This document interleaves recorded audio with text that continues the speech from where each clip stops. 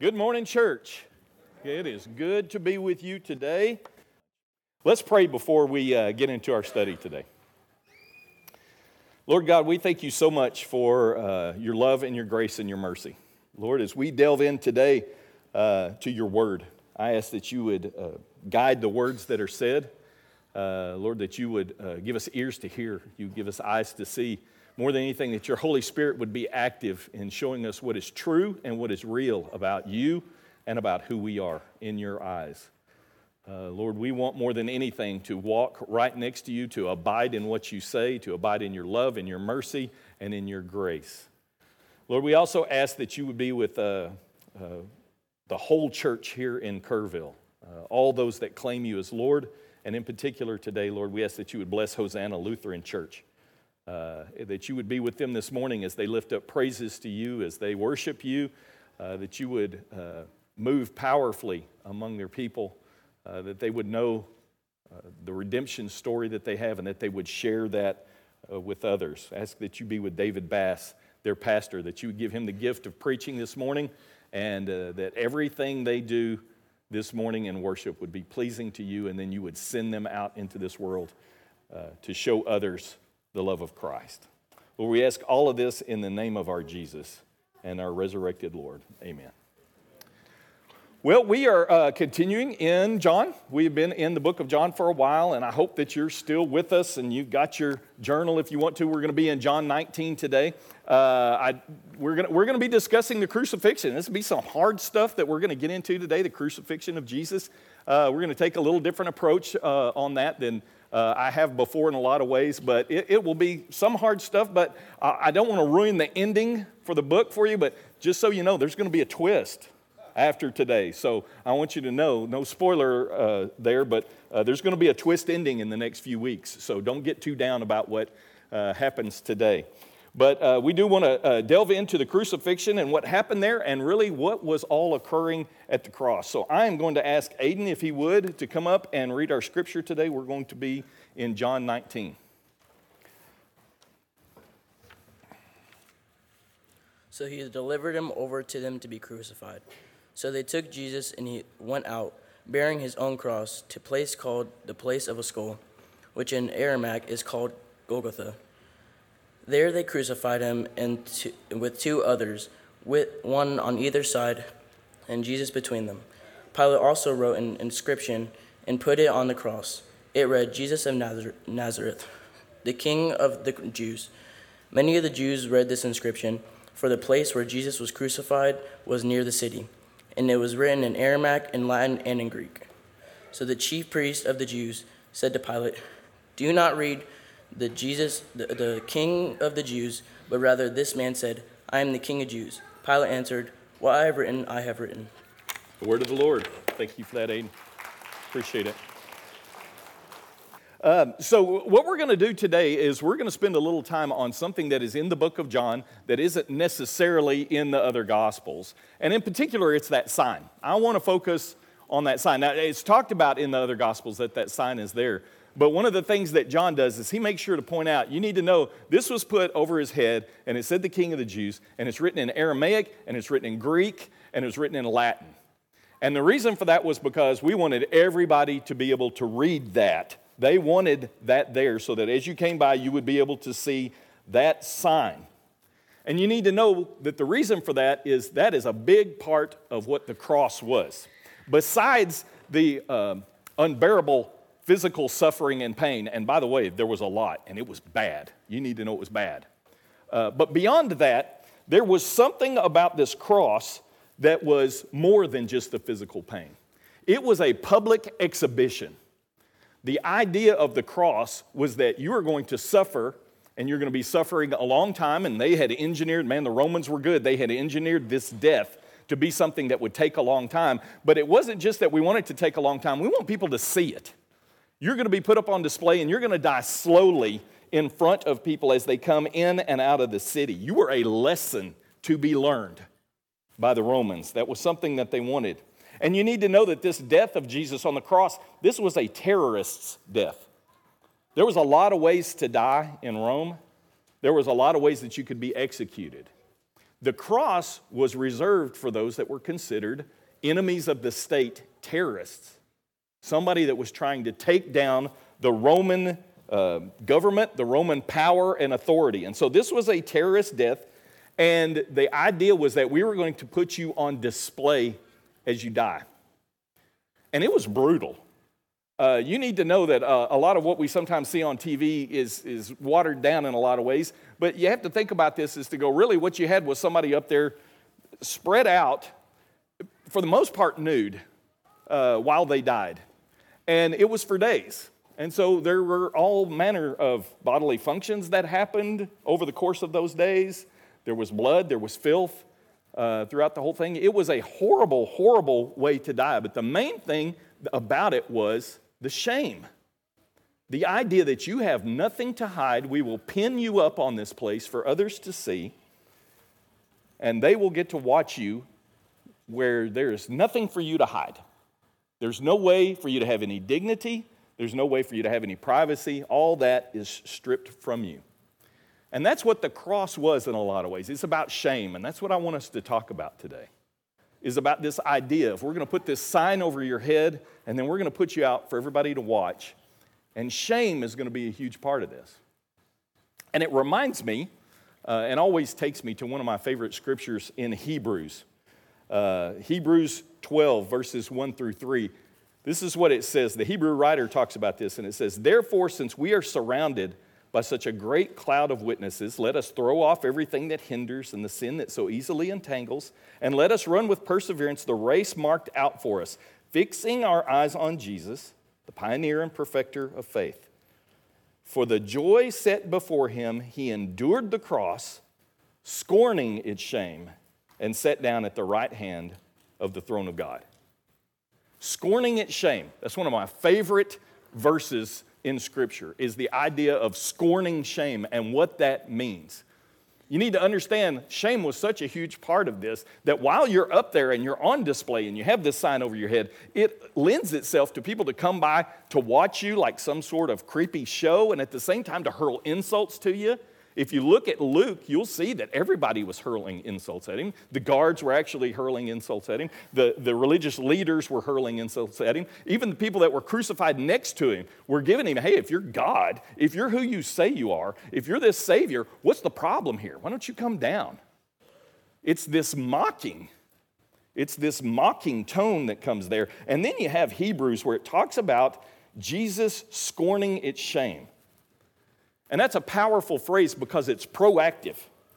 It is an aggressive phrase in a lot of ways because it talks about he endured the cross, but he scorned the shame. And it's like in some ways the cross happened to him and he endured it, but he happened to shame. In other words, he did something to shame. The cross did something to him that he endured, but he scorned shame. That word scorn is to despise. It's to show contempt for. It's literally to think down on.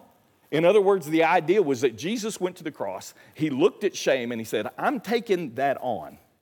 That is something that needs to be met and it needs to be defeated. It's this active term. Like Jesus looked at it and says, this stuff has to die and it has to go away. And that's what a huge part of the cross was. Shame had to die on the cross. Of all of the things that were nailed up there that died, shame was a big part of it. And I'll tell you why. This is how damaging shame can be. Because shame is the belief in a diminished worth because of a shortcoming.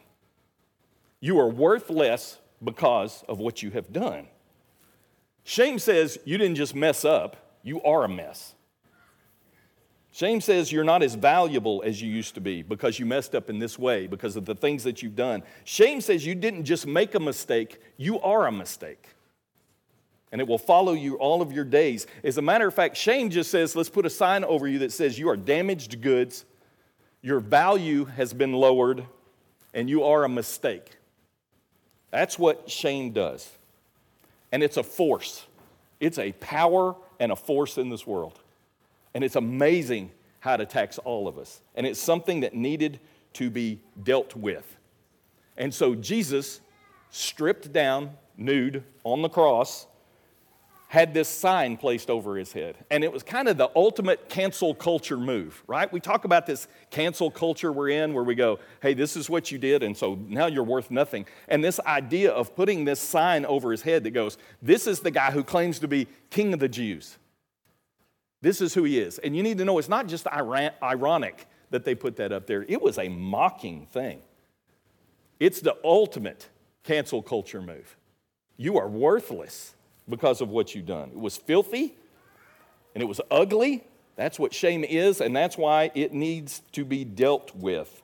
And only Jesus could scorn it and look down on it and defeat it.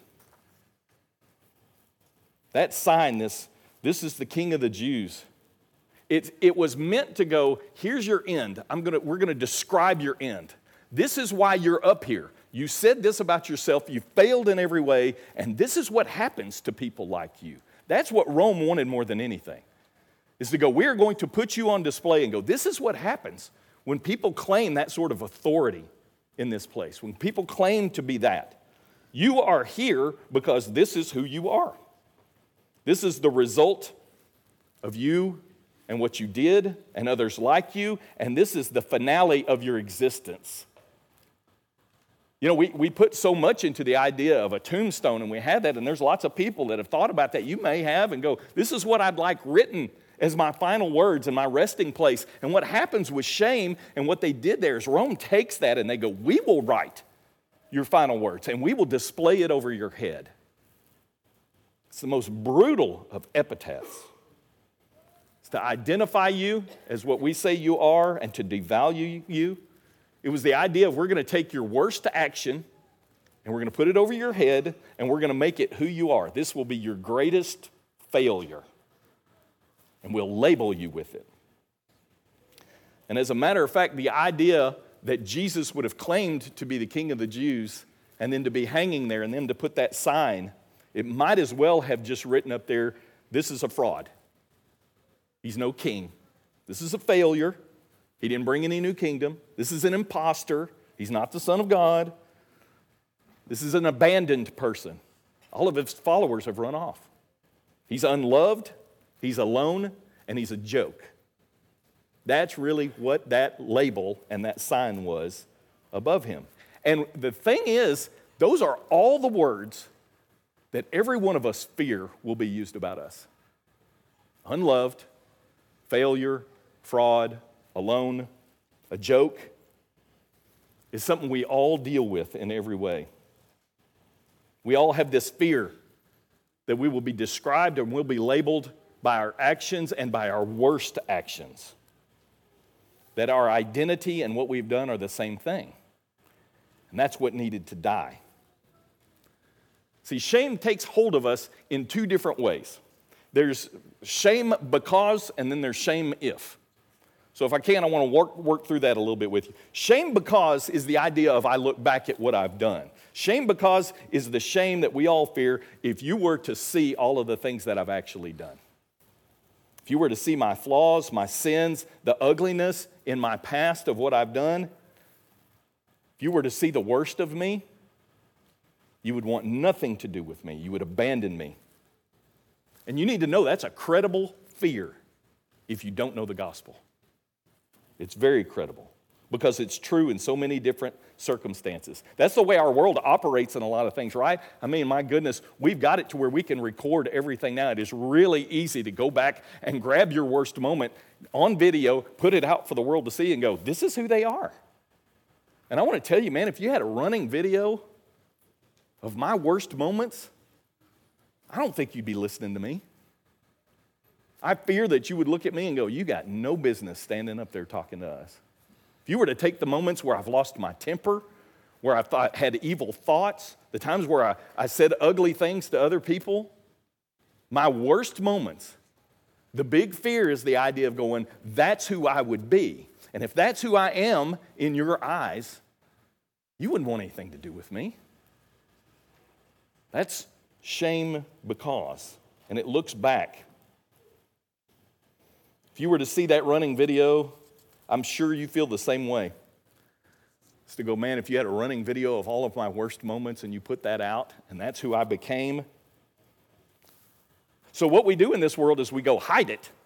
If you got bad stuff, if you've made mistakes, if you've messed up, if you're guilty in some way, which we all are, then hide it. The whole point that you need to do in this world that we talk about is you need to hide it. Now, here's the issue with this, is we have this desire to go, I don't want you to see the worst parts of who I am. While at the same time, as human beings, our greatest desire is to be completely known and to be loved anyway. All of us have that, is this idea that while at the same time I want to hide the worst parts about myself, we have this desire deep within us that God gave us to go, what I really want is for you to know everything about me, even my worst parts, and to say I love you anyway. That's our greatest desire, and it's this tragic thing in the world if you don't know Christ. This idea to hide from the rest of the world what I'm so afraid I actually am, while at the same time wanting you to know who I really am so that we can have a real relationship. That's what the world says about your guilt. It said, hide it, hide guilt so that you can avoid shame. And that's what the world wants you to do because it fears guilt. Because here's the thing with the world, it has no place to take guilt except to shame. There's no way to get rid of it. There's no way to have it taken away. There's no place to go with it except to take it all the way to shame. And we see that. We see that constantly with people where you go, I'm just going to pull up this moment. Here's their worst moment. We put it on here and we go, well, they're done. Don't want to have anything to do with them anymore. And we can write them off. Because there's no other place to go with guilt except to fear that it's actually who I am and it will become my identity. Moves from what I did to who I am. That's the problem with shame. So to avoid shame, we constantly try and hide our guilt. Some of us are hanging on to some stuff from our past. You have a defective sign, maybe that was given to you by some parents when you were a kid with some awful things that were said. Maybe you heard some of those where you're stupid, you're worthless, you're not lovable, you're not important. We carry that around with us for a long time, those awful things that were said because they're too easy to believe, and they lead to this thing that shame has that says, maybe that's who I am. Or we have these mistakes and these things that we've done, and we go, this worst moment that I have, when I was at my worst, that it would come up and I start to believe that's who I am. That's what identifies me, is my worst thing that I did, whether it was an addiction or a guilt or a sin or a mistake or even something that happened to me, this idea that that's who I am. And it changes us. And it's so damaging. I saw it one time with one of my kids. I remember this move from guilt to shame. These are not the same thing. Guilt is what you've done. Shame is who you are. And I remember one of my daughters, when she was a teenager, she had gotten in trouble. We caught her. We caught her messing up. You know this feeling, Melissa and I, and we were like, hey, where were you? Oh, I was here, and it wasn't true. It was a lie. I was at X. And we already knew it was a lie. You know how you give them that shot to go, here, you can tell me the truth, and they go, no, I'm not taking that shot. I'm really going to tell you this is what and we had her. That's not true. That's not where you are. We know what you were doing. And I remember as we talked about it, and she came clean about it with her guilt. This is what I did. I lied. I was where I was not supposed to be, doing what I was not supposed to be. As this came, I remember watching her head sink and go down. And so we talked about it for a little while, and I remember saying, baby girl, look at me. And she goes, I can't. That head down, I can't look you in the eye. And I remember being shocked by that and going, oh no, we just moved from guilt to shame. We just moved from, yeah, you messed up, to my daughter going, I'm afraid you look at me differently. I can't look you in the eye. And I remember getting angry and going, no, not my child. You don't hang your head like that. Just because you messed up, you do not hang your head. You don't ever have a time where you can't look me in the face. I'm your daddy. You can look at me. This doesn't change anything about us. This doesn't change our relationship in any way. That's the problem with shame because of what I've done, is that we hide our guilt to avoid our shame. And the problem is it keeps us from being able to look our Savior in the face because we start thinking, he'll think different of me because of what I've done. That's what shame does. Then there's shame if. Shame if is different than shame because. Shame because has me looking backwards at the things that I've done. Shame if has me really looking forward in a lot of ways. Shame if is the shame that results if the image I've created for myself fails. See, to avoid this idea of what I've done, what I can do is promote my best self to avoid any sort of shame. So I won't let my guilt define me, I'll define me. So what I'll do is I will put forth who I am. I'll write my own sign and I'll put it up there. It's the good stuff that I portray about myself. I'll build my own identity. I'll make a rolling video instead of all the negative things of all my best moments. And it will say success and happy and lovable and popular. And these are the things that I put out there. And you can see that too. And man, it's in living color for us. It's in social media in so many ways, right? On one hand, you can have somebody grab your video of your worst moment and put it out and ruin you. On the other hand, what you can do is grab all of your best moments and put them out and go, this is who I am. You see it, right? I don't know how many times I've looked at people's Facebook pages or something like that, and all you see is we're traveling here, and everything's great, and our marriage is great, and this is great, and this is great, and this is great. And then you find out everything's falling apart. Everything's not great. There's this image that was built, that was put forward, because I'm afraid I'm not these things. So I keep putting them out there to make sure that you can see who I am. That's the shame if. As long as I have this good sign that says success, that says lovable and loved and belonging, then I'm okay. The problem is that it takes constant propping up. I'm constantly having to keep putting something out there that goes, this is who I am, this is who I am, this is who I am, because I don't even know if I believe it.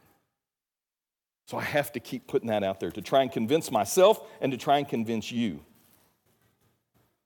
So we make our own sign, and then we have to protect it, because if it falls, oh, the shame. The shame that would happen if it falls. We start realizing it's written in temporary ink and it can't last in any way. And the idea of what Jesus did on the cross was to destroy every one of those signs. He killed all of them so that he can save us from the awful ones, and then he can save us from the seemingly good ones too. I saw a couple of documentaries not long ago about this, and I remember I was thinking about this, and then you see it. There was this one that was titled College Admissions Scandal, Varsity Blues. And if you know this is the story about these successful movie stars in California, right? They're famous, they've had success, and then they have these kids. They live in these huge houses. They have everything that they need, and their kids are going to these wonderful schools. And what happened was you had these people that are famous who seem to have everything together in every way, and they lied about their kids' background so that they could get scholarships in the school. And they didn't need to.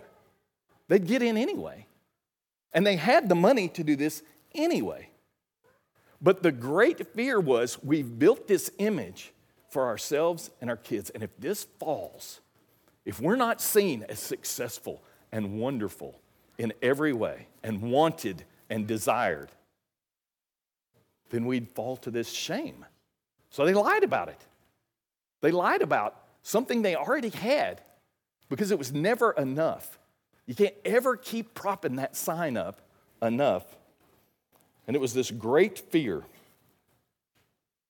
that if you saw me for what I really was, and all of this fell, I wouldn't know how to deal with it because I wouldn't know what my identity was if I didn't have all of these good things. There was another one that I saw, and this is an obscure one. I don't know if any of you have ever seen this. It's called Derek Delgado's In and of Itself. And it's a documentary about a guy who does a one-man show in New York, and he's part magician, part motivational speaker. It's really a fascinating documentary. And what he does is he has this little private room, and it showed people coming in, and a lot of them were celebrities. And they would come in there. So, it was Bill Gates was coming in there and some other folks that were coming in to see in this small room. And one of the things that happened is as you come in, he had all of these cards on a wall hanging. And it was all of these words. And what he told you was as you come in, you need to pick one that defines you. Like there was one that was teacher, and there was one that was entrepreneur, one that says success. But there was also one that said failure and one that said fraud. And there was one. And so what you're supposed to do is you walk through and you pick off the one that represents you. And then you go in and you sit down. And then Derek, who does this, like I said, he told his story about his childhood. And he would talk about, when I was this age, this is what I thought, and I messed up in this way. And I'm glad that was who I was at that time. And then this represents this part of my life and who I was here. And then he tells another story, and this represents who I am at this point. And it was all of these times in his life that he was talking about who he was.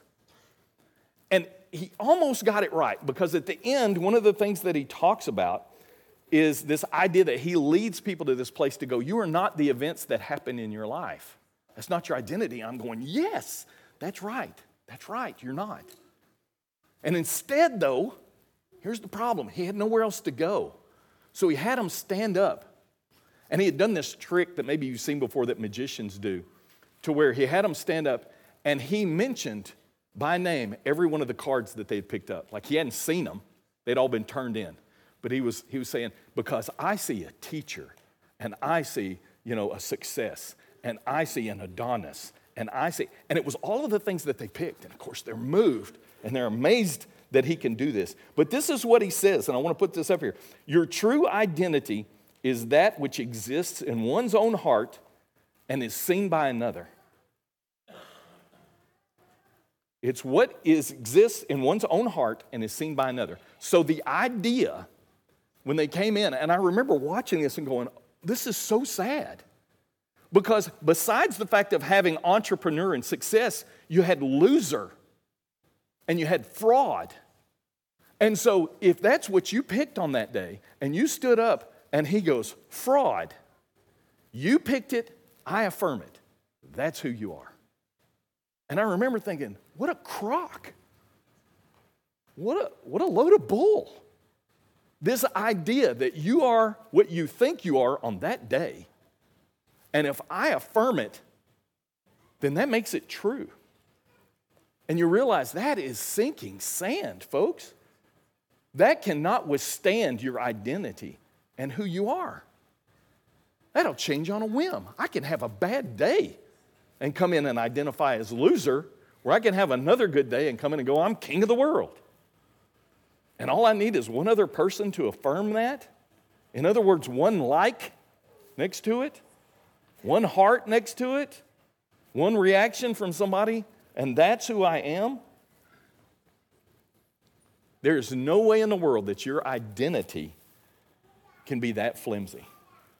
Not when there's a God that has made you, that created you, and that loves you. You are not your circumstances.